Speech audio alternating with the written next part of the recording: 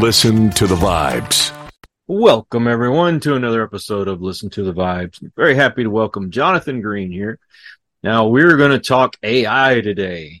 But before we get into that, Jonathan, tell us a little bit more about you.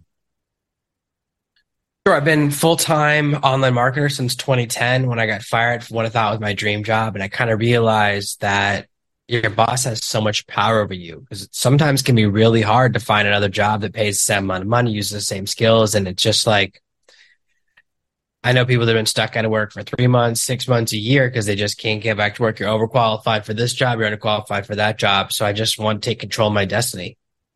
You're always going to have someone you don't like that you work with. And sometimes it's your boss. Sometimes you can have an okay boss, but the system has rules and structures in play. And you can never really get paid what you're worth because if they paid you what you're worth, the company wouldn't make any money, right? They'd be like flat break even, and no company wants to do that because they got to pay the shareholders. So it's really amazing to me when you think about going to your boss and if you ask for a raise, you're going to ask, like, can I have 3%? Can I have 5%? But when you work for yourself, you can just go, oh, I doubled my prices. You could never do that when you work for someone else. You could never say to your boss, I need a raise. What do you want? Double it. And they're just going to fire you. Exactly. So what exactly do you do? Sure. These days, I help people to use AI in their companies to kind of find the efficiencies. There's so many tools and softwares out there that can be really overwhelming. So I help entrepreneurs and small business owners to figure out which tools that are right for their business, which tools are not right, really help them control their costs more than anything else. Because AI should really lower your costs, whether it's team costs, employee costs, or software costs, and then use that to streamline your business, to kind of get things done faster and more efficient. As far as AI goes, and I'm pretty oblivious to most of it. I mean, I kind of got an idea of how it works. And probably amongst the conspiracy theorists, is this going to take over the world and we're going to have Terminator happen? It's a fair question. Everything that's called AI is not actually an AI. There's really two types of real AI, which is strong and weak AI. Strong AI is the one you're thinking of from Terminator, right? Because it's self-sentient, it's self-aware, it's self-learning. So it can teach itself, it can grow smarter, self-program. Weak AI is kind of like a really smart GPS, right? It can figure out things, it can do big equations, and it kind of can make its own decisions, but it's not self-replicating, it's not learning, right? It's limited. ChatGPT is really very similar. The way it operates is like a magic 8-ball.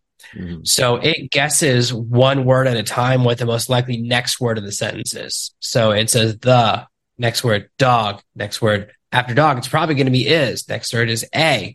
So it's operating like that where it's guessing one word at a time. It does appear to be a little bit magical, but what it's really doing is just organizing all of the data on the internet into a database and then organizes it by frequency. So what's the most common words? A, the, and those appear the most often. So it's really creating responses based on data set. It's not learning. It's not growing. It doesn't have that ability. It's very far away from weak AI, let alone strong AI. So there's not even a spark of sentience. There's not a spark of self-directed thought. And if you don't pay attention, it goes insane very quickly within 10 or 15 questions. So it doesn't really have the ability to maintain a consistent thought. Mm-hmm. So all of things we worry about now, not to say those won't come in the future, but they're not here right now. Well, I'm amongst those, and I hate to sound like, negative Nilly here, but like I got online for a business. I'm not going to say which one, but I had questions, and of course they have the chat GP, whatever you call it. I get on and I ask a question, and all I get is, can you rephrase that? I don't understand. And finally, it ended up sending me to a real person, but I'm amongst those that worry, is this going to take the place of human beings? So I think the worst implementation of AI is in customer service. I was just talking to my coaching clients about this last week, and I said, listen, I think it could be great in a pre-sales environment, where it can scan a sales page, scan your blog, and answer basic questions like that. But when you have a customer who is frustrated, the last thing you want to do is put something customer facing that's less than stellar. Would you hire a really bad customer service rep? You wouldn't want to, right? Because they're going to cause more refunds or more chargebacks. So I agree with you there that I've never had a positive experience with an AI chatbot, and I don't know anyone who has, in customer service. So anytime you're asking like a specific question, they're always a waste of time. I feel like companies mostly implement them in the hopes that you'll get frustrated and stop asking for questions and stop asking for the refund. I feel like that's the only use, is to frustrate the customer to the point where they hang up and give up on fighting for their money. So other than that, I do think that's a terrible implementation. And I agree, it's always a bad experience, because I've never had a positive experience with a customer service AI chatbot. And I've experienced like 20 of them from different companies. So I'm with you 100%. So I'm going to let you give your spiel. I want to use your expertise or your service. Sure. Most people, it starts by reading my book, ChatGPT Profits, which really gives you basically a breakdown of all the different things. It's like an instruction manual for ChatGPT, because what they've done, it's really interesting. You can tell ChatGPT was designed by a bunch of nerds because it has the worst onboarding process of any tool, software, anything I've seen in my entire life. They basically said no instruction manual, no onboarding, no welcome video, no welcome email, just a blank white page, figure it out yourself. Right? It's everyone's nightmare to be locked in a blank room where they're like, there's a door in this room, you have to find it, right? It's like you're on an airplane, there's all the switches, but all the switches are unmarked.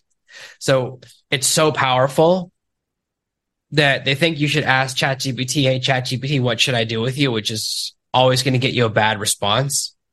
So it's very normal for people to feel overwhelmed or disappointed because there's no information, so you have to guess. And guessing is not very fun.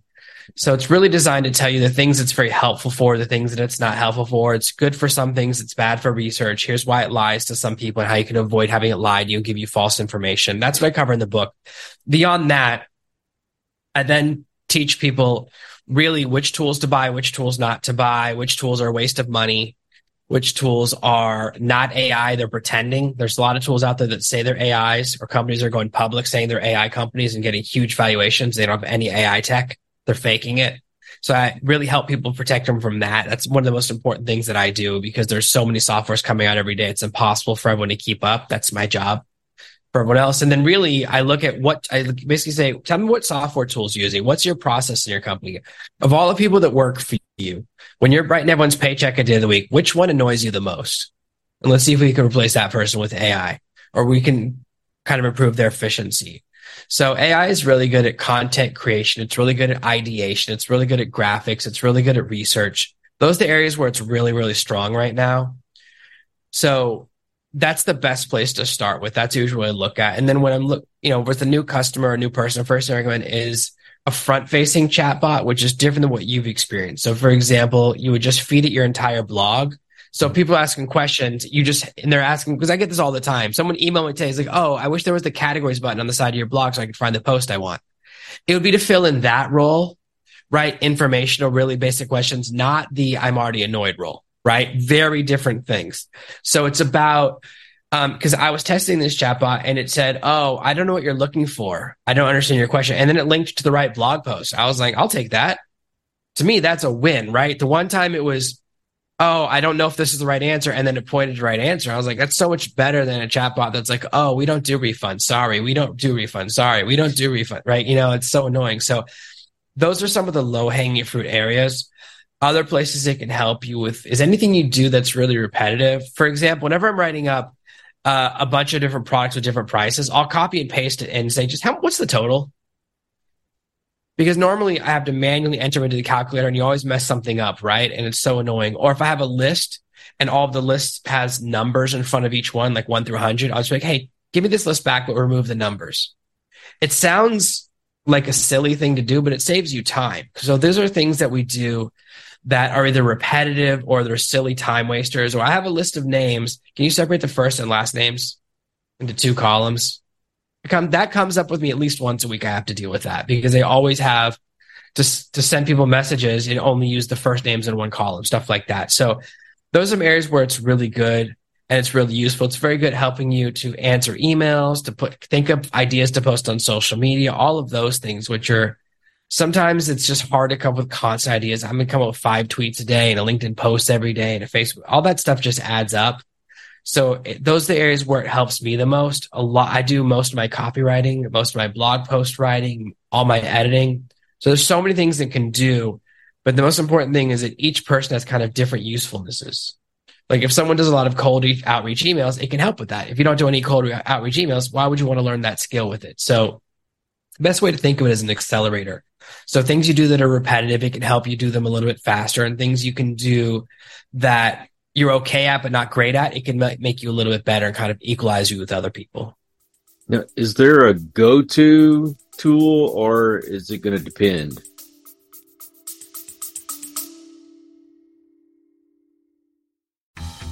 I'm comedian David Race in Los Angeles.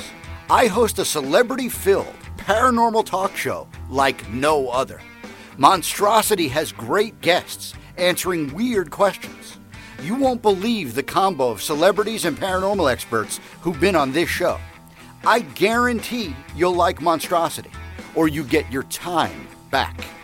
Go to monstrositypodcast.com right now and take a look.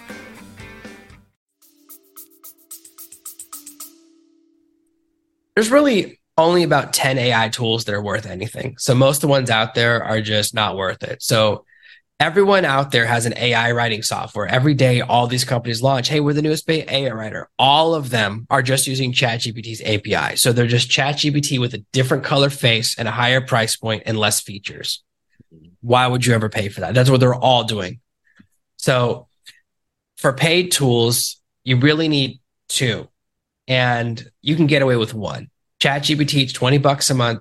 That does everything. Almost every AI tool is powered by that. They've now added an image generator that's quite good. I've really spent a lot of time learning Midjourney, which is a different image generator. That's $12 a month. So I spend $32 a month on AI for all my main tools. And that's 90% of my heavy workload. Now, another tool that you want to add to your arsenal is called Perplexity.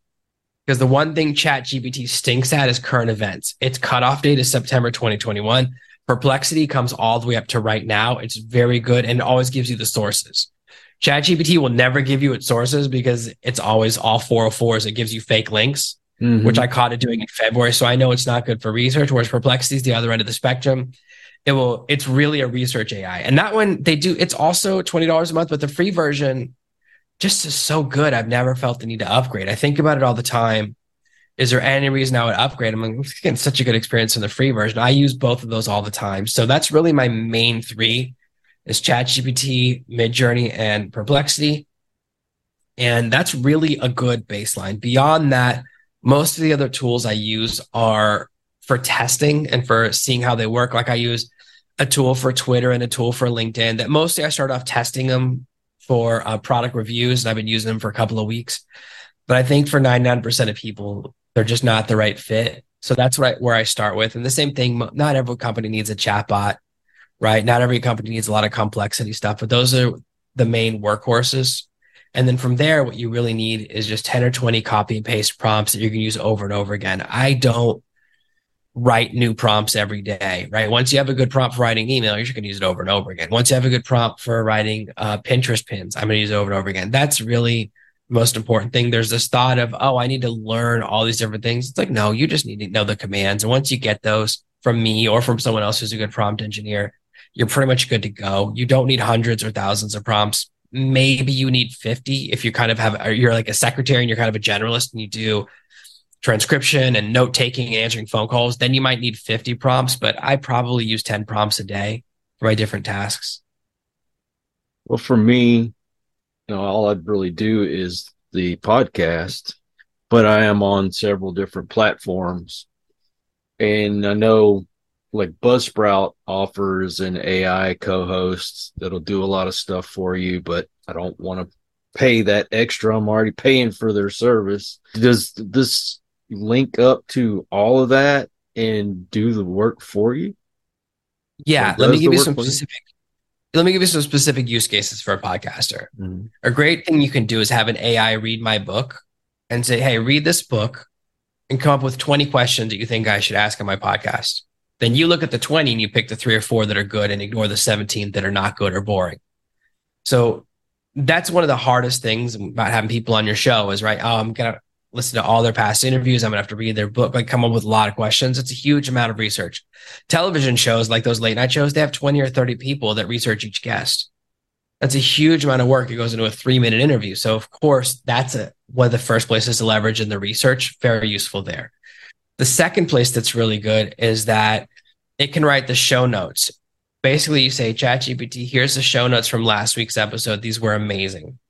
Here's this week's episode. Make show notes from this recording that are in the same style, and it will give you the exact same formatting, and they will be good.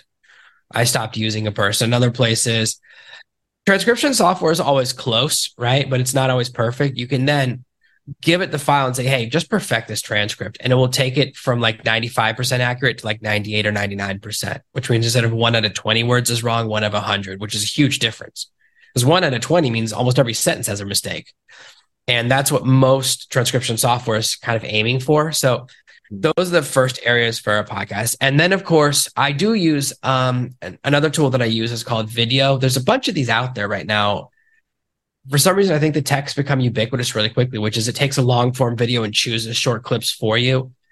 There's about 20 tools that do it. Every tool keeps adding this feature. So I guess it's not hard to do suddenly because everyone has it. Went from one tool 6 months ago to now like 30. What that does is it will give you like 20 clips that it thinks will go viral and you watch them and it always comes up with like 10 terrible ones, 5 bad ones, and 5 good ones. So you're never going to get, but instead of rewatching an hour interview or a 20 or 30-minute interview, you just spend 5 minutes watching clips and you can pick the ones that are really good to post on your social platforms. And then what I would do is feed those clips into back to ChatGPT and say, ChatGPT, give me the descriptions and the hashtags to put below this clip. So I would always go back to my core tool. That's kind of a specialized tool, right? For your particular case, creating the short form clips, that's an area where it can help you with a podcast. And the tool I use is Video, but there's a bunch that do that. And you just test each one to see which one gives you clips that you like. So it helps with the hashtags and the tag words? Yeah, some of them do and some of them don't. Some of them will give you the hashtags and the post that goes with it. If it doesn't, I just have ChatGPT give me that. Because that's where I need the help. You know, as far as me too. Like the questions and all that, I've got that down. But when it comes to, you know, writing up the description and getting all those good tag words and hashtags, I fall short. I won't lie. Yeah, that's what it's great at. I have it do all of those things for me. It writes my show descriptions now. It writes my show notes. It'll write the descriptions below the long YouTube video, write the descriptions below the short clips, all of those things, which are very repetitive. And it's hard to come up with a different description for every single show clip, right? That becomes the hardest part of the process. When I write a book, the most annoying part is writing the description for the book when I list it.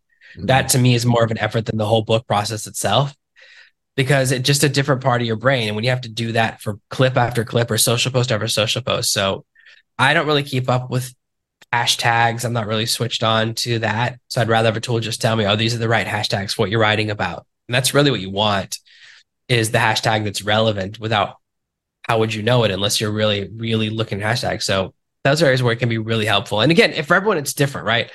Everyone will look at it and go, I don't need this, I need that, I don't need this, I don't need that. But that's the best place to do it. The most important thing is to figure out which areas you don't want it in. And then you just use it in the areas where you want it. It's like some people make their whole house into a smart home and the refrigerator is connected to the internet and tells you how many eggs are in it. And then the toilet's connected to the internet and my scale wanted to be connected to the internet. I'm like, I'm not doing that. This is private information, right? I don't need to upload. I don't need the cloud keeping track of my weight, right? But some people go overboard and the whole house is connected and then the power goes out and then they have nothing, right? They're like in a desolate situation. So in the same way, it doesn't have to replace everything. It's just in areas where it's useful for your particular use case and for your business model. That's the best way to approach it. Is not, oh, I need to learn everything about it. It's not. You look at, oh, here's some areas where it can help me. I'll start with this and start small. If you're using the free version of ChatGPT, then it's not pulling current data. It's limited to through September 2021 right now. Mm-hmm. What it's doing is looking to see if it knows who that person is. So I'm like the 7th most famous Jonathan Green. There's a painter. A Fault in Our Stars was written by Jonathan Green. There's a Jonathan Green who writes science fiction. There's a bunch of them. And I was working on a project, but it knows who I am. It's read my book. It's read my main book, Serve to Master, from 2016. I was like, oh, because I asked it. I was like, oh my gosh, you know me. So then I can use that data to be specific to myself. But if it doesn't know who a person is, or if a person became famous after those dates, then you're not going to get good data points. But for research, definitely you want to use Perplexity. That's a free one that's great for research. It has up to the date information through right now. It's pulling information from today, from yesterday. It pulls those information. Now, if you're willing to pay $20 a month with ChatGPT, you get access to plugins. It has a really cool plugin called VoxScript that gives it access to YouTube. With that, it will watch YouTube videos, read the notes, read the transcript, read the comments, and start to pull in really interesting information. So I've seen it do amazing research there that's been very interesting in the last few weeks. So part of it is, if it has access to the data, like what it can't do, which is very annoying to me, is it can't see Twitter, because now you can't see anything on Twitter unless you're logged in. So that's like very silly to me. They put all of Twitter behind a password and things like that. Anything where you have to log in to look at stuff, they're like hiding the information. I get it, but I wanted to like look at my own tweets today and I couldn't even see my own tweets. I'm like, oh my gosh, I have to download them and then feed them to the AI. It's very annoying. So that's part of it. So and also part of it is asking a question in the right way. So here's the secret. You just say, hey, I want to write really good questions for this guest. What information do you need from me? If you give it permission to tell you what it needs, then you're going to get a much, much better response, because otherwise it will never tell you it doesn't have the information. It will never admit it doesn't know, because it's trained like a child. Like if you have a kid who's 3 or 4, my kids are young, they will never admit, like my son will never admit he took his sister's truck. He'll be like, oh, the truck might be in the other room. And it's exactly where he said. He's like, but I didn't put it there. I just know where it is. I'm like, you're the only one who knows where it is. Right. But trickiness. And that's where people get a little bit caught up. That's one of the things I cover a lot in my book, because it's a little bit tricky to understand the way it's designed. But if you start with a question, this is what I want, what information do you need? You're going to get really good responses. And that's the main thing that you should start from. Like that's the best starting point. The learning curve is not as high as it seems. If you sit down and just watch YouTube videos, or with my book, and just say, I'm going to spend 1 day learning this, at the end of 8 hours, you're going to be a top 10% user in the world. You're going to be excellent. Most people get into, it's not hard, it's intimidating, because it's a blank page and it's hard to know what to do. But if you have a good source of prompts to just test. So the reason I wrote my book is I read a lot of other ChatGPT books, and they always have the prompt, which you say to the ChatGPT, but never the answer. And I'm like, well, how would I know if I do it right if I can't see what the response is supposed to look like? So that's my book, is answers and responses and all the different categories. So you can copy and paste my answer, throw it right in there, and see what happens. And that's a starting point. That's really going to get you 90% of the way place to where you need. And then once you've played around for a day, you go, oh, here's where I want to get better. And then you know which videos to watch, or which courses to buy, or which book to read next, because you have a foundation. But it's not weeks, it's not months, it's 1 day of just going, I'm going to give this 8 hours. Now, for people that are more technical, it might be 2 hours, but 8 hours is kind of a worst case scenario for someone who's got the most basic of computer skills. If I had a tool that could help me, then I mean, I wouldn't be on social media, but it would do it for me, huh? Yeah, as a creator, like the main thing we use social media for is posting content. There's 2 types of people. There's creators and consumers. There's people that spend like 6 hours a day just reading Facebook posts, I guess. It's not me. I don't really I find it hard to find things that are interesting on social media. I find it very easy to find things that are frustrating, right? So it's like, I don't really engage with content, but I have to create content for my audience. So that's what I do. And then you post it. So you have to log in to schedule it. That's the only thing I really do with social media. And I'm not very good at it. I'm not very active. I'm really an email marketer, but it's the way people want to see your content. People want to read your book in 7-second chunks on TikTok. Okay. Then I kind of give it to them in the ways that they want, but that's really what it's for. So it's very much made a difference in my social media. All my social media channels have started to grow again, because I don't really like doing it. I just Mhm. don't, right? I'm not really interested in social media. If it wasn't my job, I would never be online. Like I'm not into the internet at all. It just Right. happens to be my job. And that I guess that's the way it is, right? Mhm. Whatever your work is, it's like not what you do in your playtime. So for me, it's a tool and I'm only interested in tools and connecting with my audience and things that I can be efficient. Anytime I enter a new area, I go, well, how can I be scalable? How can I write 500 tweets in one day, right? How can I get this month's tweets all done in one day? How can I get all my LinkedIn posts done in one day? So those areas where it does shine, it's a little bit more advanced, but that's something you probably master by day 2 at most. And it's really about, okay, because I need a research process, an idea process, writing the post process, adding the hashtags, not hot dogs, adding the hashtags. And once you get that down and then scheduling, and once you kind of have that process down, it gets very quickly. Like I think I scheduled like 20 or 30 tweets in the 20 minutes before this call. I was doing that. And I was like, oh my gosh, I haven't scheduled my LinkedIn posts for the week. I post 2 times a day on LinkedIn and I scheduled like 7 or 8 LinkedIn posts. So I'm very fast and it just takes time to get there. Do you have a website? Yeah, my website's Serve No Master. There's tons of information. You have access to my courses, links to my books, links to my training, tons of free gifts and guides to get you started. Everything you need all in one place. ServeNoMaster.com. Because when the AI overlords come, I'm not bending the knee. And what about social media? Everything is Serve No Master. If you Google Serve No Master, the first 100 results are all me or reviews of me. Thank you so much for coming on the show. I appreciate it. And I want to thank all you folks out there. If you are new to the channel, well, I hope you'll come back. Hit that subscribe button. And for my regulars, you guys are awesome because you make it possible for me to do this. And until the next one, everyone, please take care. Be kind to one another.